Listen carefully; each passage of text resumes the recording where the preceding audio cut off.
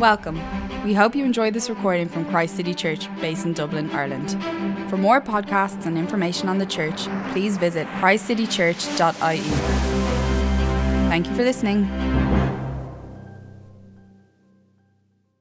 The beginning of Jonah 4 picks up mid-narrative, and it says this: "But to Jonah this seemed very wrong, and he became angry. He prayed to the Lord, 'Isn't this what I said, Lord, when I was still at home? This is what I tried to forestall by fleeing to Tarshish. I knew that you are a gracious and compassionate God, slow to anger and abounding in love, a God who relents from sending calamity. Now, Lord, take away my life, for it is better for me to die than to live.' But the Lord replied, 'Is it right for you to be angry?' Jonah had gone out and sat down at a place east of the city. There he made himself a shelter, sat in its shade, and waited to see what would happen to the city. Then the Lord God provided a leafy plant and made it grow up over Jonah to give shade for his head to ease his discomfort, and Jonah was very happy about the plant. But at dawn, the next day, God provided a worm, which chewed the plant so that it withered. When the sun rose, God provided a scorching east wind, and the sun blazed on Jonah's head so that he grew faint. He wanted to die and said, 'It would be better for me to die than to live.' But God said to Jonah, 'Is it right for you to be angry about the plant?' 'It is,' he said, 'and I'm so angry, I wish I were dead.' But the Lord said, 'You have been concerned about this plant, though you did not tend it or make it grow. It sprang up overnight and died overnight. And should I not have concern for the great city of Nineveh, in which there are more than 120,000 people who cannot tell their right hand from their left, and also many animals?'" So this is the last week, and a week where we look at our vision on our fourth birthday, the last week where we're in the book of Jonah. If you remember the story, Danny said it picks up mid-narrative. Jonah's called by God to go from Jerusalem to Nineveh. Nineveh was the capital of the Assyrian Empire, and he didn't want to go, so he runs off to a place called Tarshish. He gets on a boat, and on the way, there's a big storm. Jonah realizes God is after him, so that he says, "Throw me overboard." He's thrown overboard, and he gets swallowed by a big fish.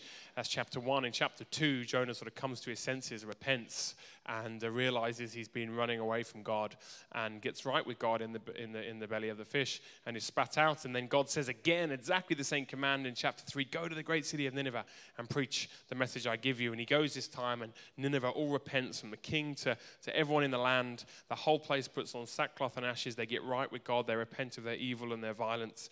And that's how chapter 3 ends. And chapter 4 starts with Jonah saying, "I'm really annoyed about that." Okay? So, we're at the end of the story. What's it about? Who's the protagonist and who's the antagonist? What's a protagonist is someone who agonizes for the good. In any story, you have one. And an antagonist is someone who agonizes against the good. You have a goodie and a baddie. Who's the goodie in the book of Jonah? It's not the fish. It's not Jonah. It's here in verse 11. Let's read it again.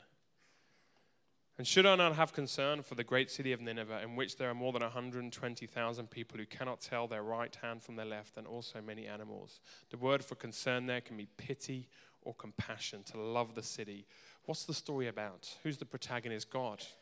God is seeking to bring his love, his grace, his healing, his joy to the great, big, pagan, violent, unbelieving city of Nineveh. Who's the antagonist? Jonah. Religion. Religious people, the church, you and me. We believe the right things, we try and do the right things, but we can often be against what God wants for us. And we can often be city-disdaining, city-phobic, religious, moral people that like to keep ourselves clean away from the city. So the story is about God's love for an unbelieving, unjust, vile, violent city, and how often religious people, well, in this story, do get in the way from doing what God wants to do. So as we celebrate 4 years, as we reconsider our vision of what, this is a great story. How can we make sure we're getting behind, as a church, what God is doing in the city rather than get in the way? Because the book of Jonah says often that they get in the way. So we're going to look at 3 things. We're going to look at God's call to the city, God's view of the city, and God's love for the city from Jonah 4. So God's called to the city. Let's start there. What unites the book is that 3 times, chapter 1, chapter 3, and here again, God calls Jonah to go to the city. So God says to the prophet, go and love the big, huge, dangerous city of your enemies. If you remember, Nineveh is like the arch rival at this point for the Jewish people. In other words, God is calling Jonah out of a homogeneous city. It's a fancy word, but it basically means come out of a place, Jerusalem, where everyone looks like you, thinks like you, has the same view of the world as you, believes in the same God as you. Everyone believes that. Come out of that and engage with people that have a completely different way of life and a view. He's calling him to the big city. Diversity of opinion. What people think will be radically different. In fact, they might even think what you think is not only weird, but they might think it's immoral and offensive. Which actually some people think the Christian view these days is immoral and offensive on certain points. God is calling Jonah out of a safe, familiar place to the big city, a place of danger, oppression, and potentially loneliness. And God does this over and over again. He calls his people into the cities, the major urban centers of the world. For example, 2 centuries later, the Israelites and that Babylon has now taken over Nineveh. Babylonian Empire has taken over the Assyrian Empire. So a couple of hundred years later, the Jewish people have been exiled in 586 BC, and they're on the edge of the great city of their day, Babylon. It's been a terrible time for them. They've been ripped from their homeland. Their temple has been destroyed. They've been looted by these Babylonians. And they're now in exile in this foreign, scary place. It's terrible. And they kind of want to avoid contact with the big, bad city of Babylon. And so they think about forming a little community on the edge of Babylon, free from the violence, free from the doctrinal and cultural pollution that pagan city of Babylon was going to bring. And shockingly, God writes them a letter through the prophet Jeremiah. And he says this. This is what the Lord Almighty, the God of Israel, says to those I carried into exile from Jerusalem to Babylon. Build houses, settle down, plant gardens and eat what they produce. Marry, have sons and daughters. Find wives for your sons and give your daughters in marriage so that they may have sons and daughters. Increase in number there, do not decrease. Also, he's telling the Jews this, and these people have just destroyed their city of Jerusalem and taken them into exile. Also, seek the peace and prosperity of the city to which I have carried you in exile. Pray to the Lord for it, because if it prospers, you too will prosper. We have this verse on the side of our wall every Sunday. He's saying to the Jewish people, move in, settle in, raise your family. Don't just prosper your little community and your own little way of life and your Christian. Seek the health of the whole city, the shalom, the peace, the unity, the well-being, the flourishing. We want to stay out here. There's evil and wickedness and heresy and unjust. Go. God says to Jonah, go, he says to the Jewish exiles 200 years later. In the book of Acts, the early missionaries, especially Paul, what was their church planting strategy? It was urban-centric. Jesus said, I read it earlier about the baptism, go and make disciples of all nations. How did they actually put that into practice? They went around preaching the gospel and planting churches in the major urban centers of their day. They ignored the countryside. They went to Corinth. You've got books, the Corinthians, Athens, Philippi, Thessalonica, Ephesus, and most of all, Rome, the major cities of the first century. So much so, historians now will tell you that by 300 AD, 50% of the urban centers in the Roman Empire were Christian, but the countryside was entirely pagan. So the Greek word for pagan, paganos, actually means rural man. To be rural was to be a pagan. To be in the city meant you'd come into contact with the gospel and maybe being converted. So why does God call Jonah to Nineveh? Why does he call the Jewish people in exile to get into Babylon? Why did Paul and the early church planters go to the urban centers in obedience to the Great Commission? Why does he do it for us today? There's 2 reasons. There's a head reason and a heart reason in the book of Jonah. Let's start with the head reason. Do you see, if you spotted it carefully, go to not just the city of Nineveh, go to the great city. Now, the word great in Hebrew and in English, it's a perfect translation, can mean big or significant. It can mean huge or strategic, and I think it's supposed to mean both. Go to the strategic urban centers. God is appealing to our common sense. If we have a message that we believe has all the joy and all the healing and all the hope, that all the strength, all the beauty that everyone is really looking for in the wrong places, and we have that message, don't go and hide in the corner of a countryside and tell the odd person. Take it to where all the people are. And they're in cities. God is appealing to our common sense. If millions are blind to this great message we have, what is your responsibility to be good stewards of the message? Don't go and find a small corner of the world. In the countryside, you might reach an individual, an artist, a lawyer. But in the city, you can affect the society, reach the legal profession, and reach the art community. Jonah, go and reach the strategic urban centers of your day with the message. Because if you reach the urban center, the ripple effects will go out to the countryside eventually. There's a head reason. It's just that's where we should take the message strategically. But there's a heart reason. Do you see in verse 5 it says Jonah had gone out of Nineveh. He'd gone out of the city. Jonah wanted to get out of the city, and he was hoping God might then just boof it, like I'm just going to sit on the edge of the city and hope that God smites them all after all. And he sets up a shelter with a vine. By the way, there is such a thing as a vine that grows up overnight in that part of the world. And he was very glad for it. The shade, the green, the coolness is sometimes why I get out of the city. I just want some greenery, It's a lovely place compared to the big scorching city. But look at God's logic. You have compassion for that vine, Jonah? But Nineveh has 120,000 people who don't know their left from their right. I then have no spiritual awareness. Should I not have compassion on them? So God is being logical and emotional, if I can put it like that, without disrespect. There are 120,000 people who don't know where to turn spiritually, and you're concerned about your plant, your bit of greenery. God is contrasting Jonah and the plant with himself and Nineveh. As one person put it, in the country you have more plants than people. In the city you have more people than plants. Since God loves people more than plants, we should go to the city. Flawless logic. A tree is lovely. I love trees. But as precious and as beautiful and as amazing a tree is, they don't come close to how beautiful a human being is. A boulder's coming down a hill. There's a tree and a person. Who do I save? You save the person. Of course you do. They're more beautiful. They're more significant. However wonderful we think the tree is. Every time you get on a Lewis or a bus in Dublin and it's rammed with people and you're cursing, I'm squashed up and I can't move and I'm sweating and this is awkward. You're being pressed up against the most beautiful thing on earth. There's thousands of them every day coming in and out of Dublin. The city is full of them. Doesn't it concern you? It wasn't a concern to Jonah and God rebuked him. Is it a concern to you? Do you and I need the same rebuke? You're more bothered about your little nice house, your bit of greenery, your comfortable lifestyle. You're not bothered? It's the same rebuke that Jonah got, we got. Recently, missiologists have been thinking afresh, and Tim Keller is kind of now the thought leader in the public, in the sort of the popular sphere around why did the early church go to the major cities? Why did they go to the urban centers of their day?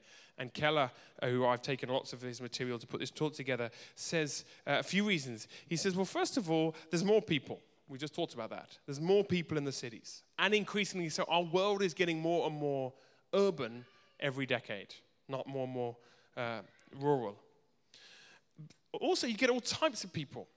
In the city, you get new migrants, new people groups, the young people, the poor, the cultural elites, the nations of the world. The city is full of all types of people. If we want to be faithful to the Great Commission of reaching all people groups, then they're all here in the city. In the countryside, it's much more homogeneous. You can normally get one type of person.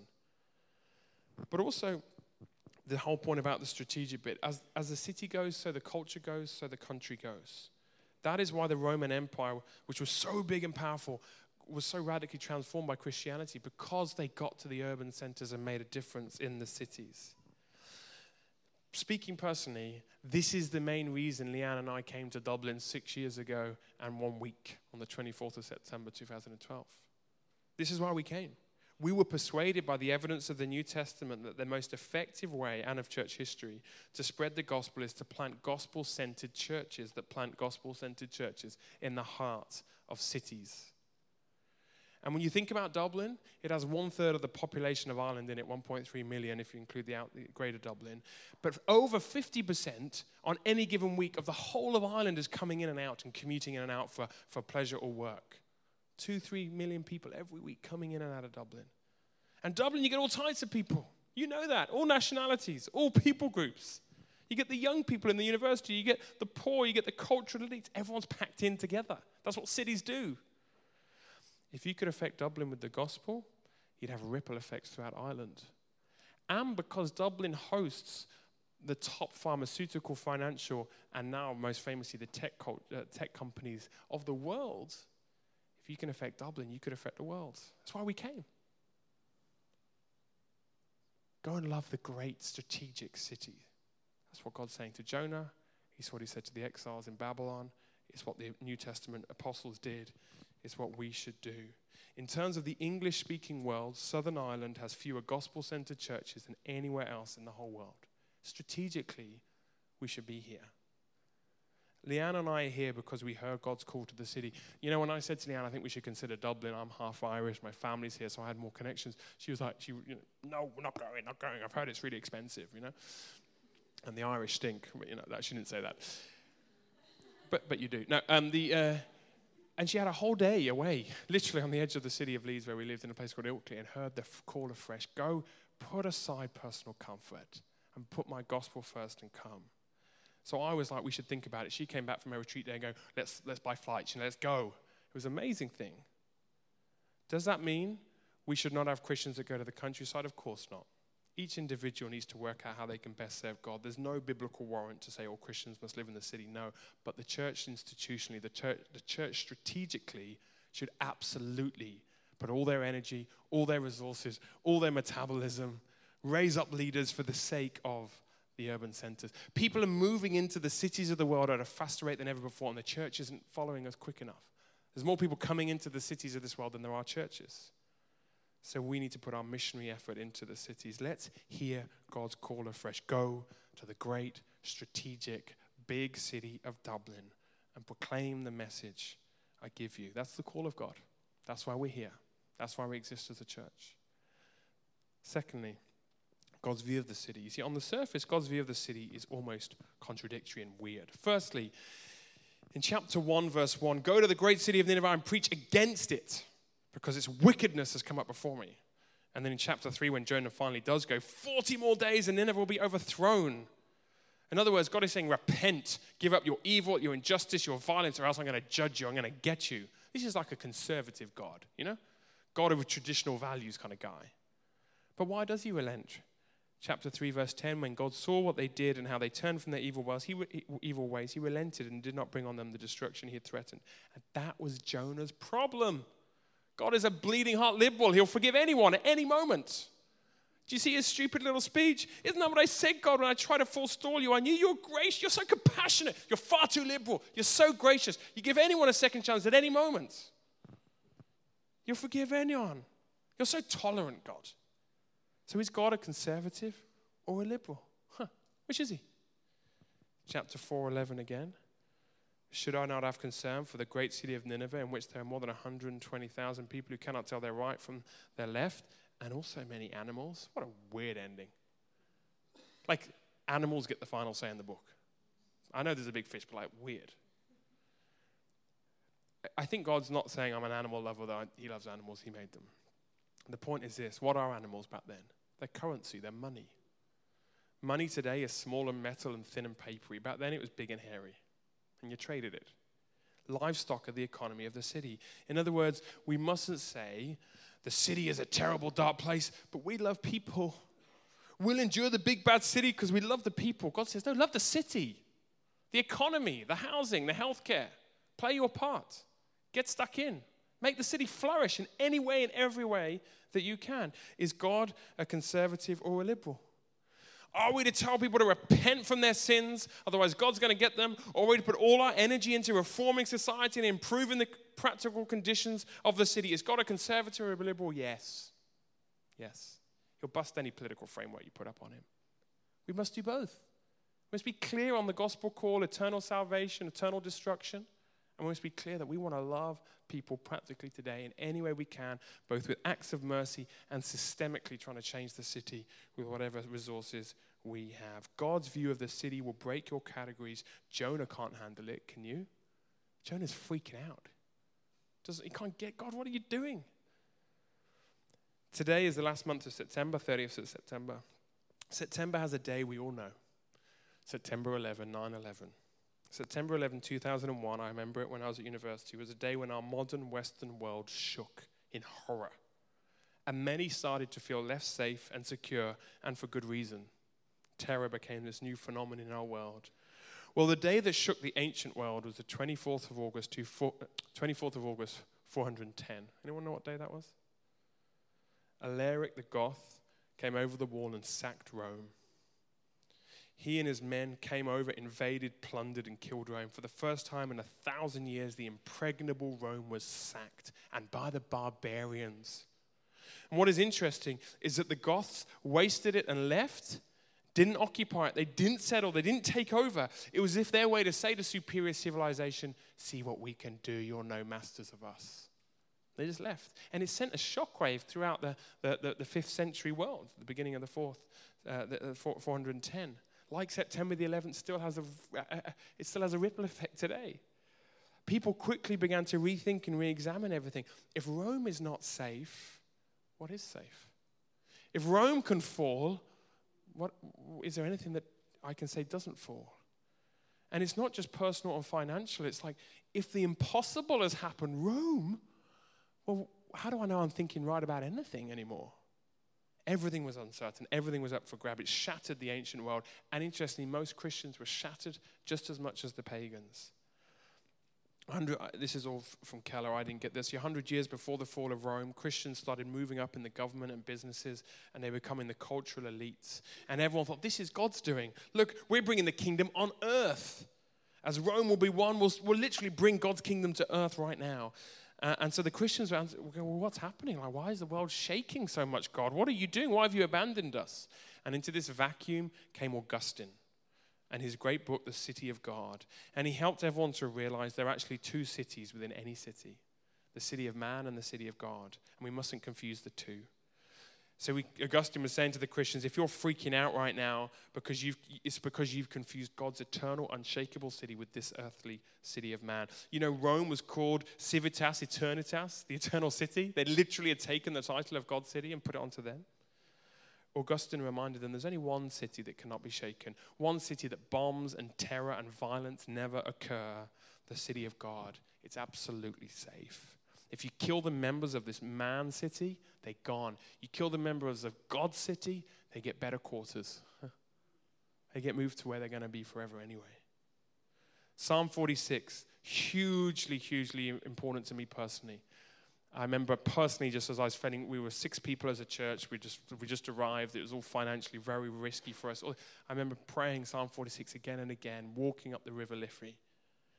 It's a time just after Jonah's time, and it's just about when Assyrian empire is going to take the northern empire of Israel. A guy called Sennacherib is king of Assyria.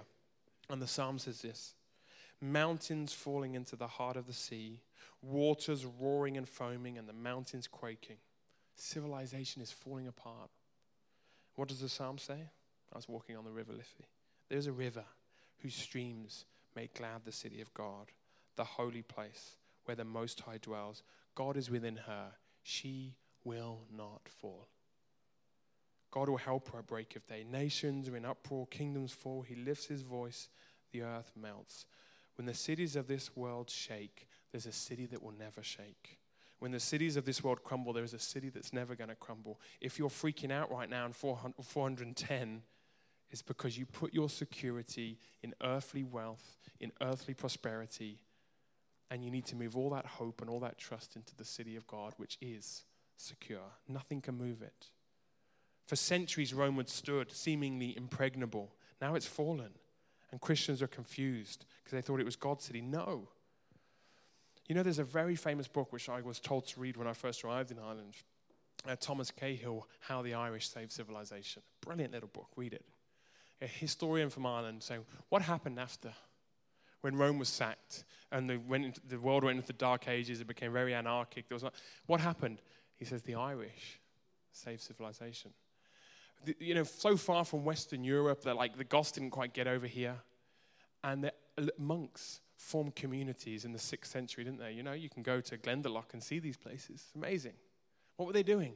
They literally saved civilization. They were writing down Latin and Greek, Christian, and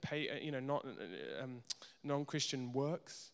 We wouldn't have it if it wasn't for these monks who then, they kept truth and justice and love and culture and literature alive when the world was going crazy. Hidden away here in Ireland, far from mainland Europe, they copied manuscripts. In other words, when the earthly cities of the world were falling apart, the Irish monks got together to say, how do we build God's city forever? How do we live for Christ? And they, for example, famously said, how can we live together and then consume 10% so we can share 90% of what we make? Live simply. It's the city of God working that never crumbles. We may disagree with some of the methods of these monks and how they isolated themselves, but their spirit and their trust was right. They were living for an eternal city. Augustine says if you're freaking out when the cities of this world crumble a bit, 2008, the financial crash, if you're it's because you had your trust in the wrong place. The city of man, not the eternal city. But don't go too far. It's not bad old Rome, no. At the end of the Bible, what's going to happen? It tells us the new Jerusalem is going to come down from heaven to earth. What's happening at the end of history? Revelation 21:22. We don't go out of this world to some ethereal place. The city of God that cannot be broken or burned or stopped comes down to cleanse and purify and heal the cities of this world. We're not leaving. God is bringing his city here. Here's how you know you're a citizen of the city of God over the city of man. You're the best citizen of the city of man. Because you haven't got all your hopes in it. You can actually serve it for its sake rather than for your sake. You don't need the city of man to feed you in any way spiritually. It doesn't need to give you security in it. That's elsewhere, so you can serve it just for the sake of serving it. That is what our city groups are all about. The Spirit of God and the kingdom, the gospel of the kingdom, trying to make a difference to change the way the city operates, not on self-interest and power, but on service, giving up power and glory in his name. So do you see, summarize this big idea. If you over-identify with the city of man, you end up like the Christians in Rome. Your hope is in the wrong place. If you under-identify with the city of man, you end up like Jonah, on the outskirts of the city, cursing it. We mustn't over-identify or under-identify. So I call each of you, I call myself. I call us afresh to the vision of the church to make a difference in this city, spiritually, culturally, and socially. The call is to take your hopes out of the city of man, the city of money, career, and pleasure, and put your hopes fully into the eternal city so that you can serve this city well. I call you to resist the temptation of Jonah, to make your life and career and family choices about what is easy for you. The city can be expensive, it can be dangerous, it can put pressure on your time and schedule. The city can be a harder place to raise kids. The city can feel alien, you want to be closer to where you were from originally. There might be better opportunities outside of the city of Dublin when a career advancement comes. Hear the call afresh. Put aside personal comfort. Settle down. Be here. Get married. Invest for the sake of the gospel. Have compassion on 1.3 million people and 2+ million people that come in and out every week. It's easy to have Jonah syndrome and feel like running. God says, make decisions for the city.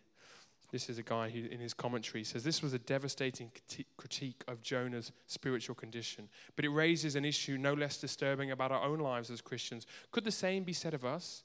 Do we care more about the items in our gardens, the produce of our fields, and perhaps the contents of our garage and home than we do about our fellow men and women and the spread of the gospel to them?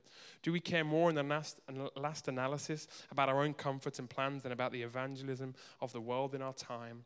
The statistics of giving or praying or going in the cause of Christ throughout the earth provide embarrassing reading to the church. They raise very real questions about whether we have begun to get rid ourselves of Jonah syndrome. I say this, I'll say it again. If you came to Dublin for 1 year to study, try and stay for 2. Stick around. Don't just take from the city and go when you've taken. That's the way the city of the world works. Come to the city, take from it, and give to it. If you come for 2 years, stay for 4. If you come for 5, stay for 10. Have your family here. It's hard. Yeah, it might be hard. If you come for 10 years, never leave. Make long-term plans to settle down and make a difference here. If God is concerned for Dublin, should we not be? If you're getting married and thinking about your family in the long term, you might have to forsake some of your original thoughts about family and career and comfort and your lifestyle. Yeah, you might. Jesus died on a cross. He had to forsake lots. Jonah's having to be squared like, am I going to have to do this? Yeah, you might. That's the call to the city. Sound impossible? Undesirable? You feel scared? You feel like running away like Jonah? Don't be so straight with me, Steve. I just want to get out. That's what Jonah felt like. Well, remember, thirdly, God's love for the city. Do you remember years later, another Jonah would come and he would go outside of the city, not to condemn it, hoping bad things will happen. What does Hebrews 13 say? And so Jesus also suffered outside the city gate to make the people holy through his blood. Let us then go to him outside the camp, bearing the disgrace he bore. For here we do not have an enduring city, the earthly one, but we are looking for the city that is to come.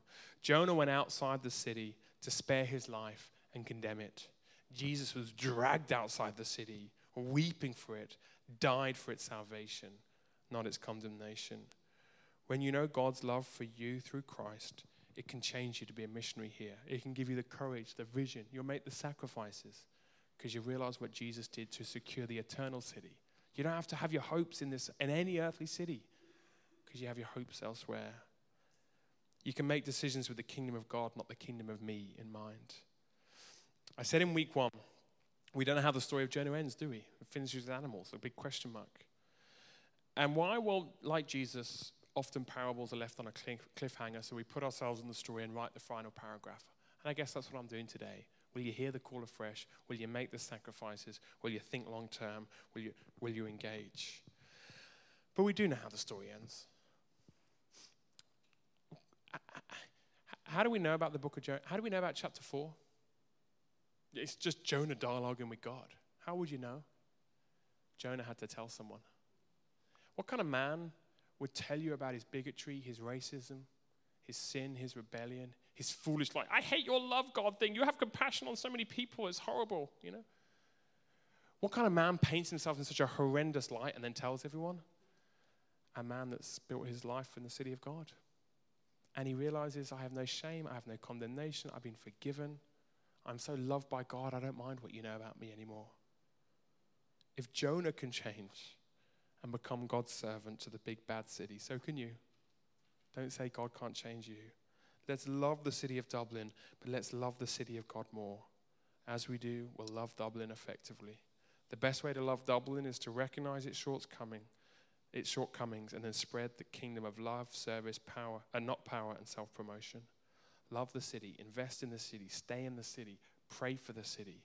Fear no evil. God is with us. Our hope and our security are in the city of God. Will you stand? I'm going to pray.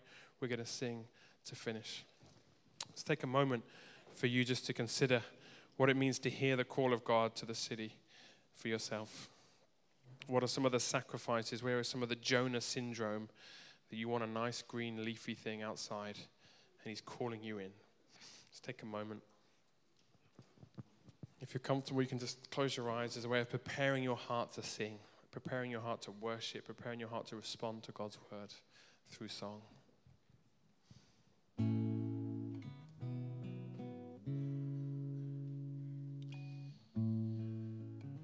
The song we're going to sing is called Awake, Awake, O Zion, and Zion in the New Testament symbolizes the church, and Jerusalem, when it talks about Jerusalem, it symbolizes the church. It's from the book of Isaiah, calling God's people to rise up and be a witness. And so the language about Zion and Jerusalem is all about God's people for the city we live in.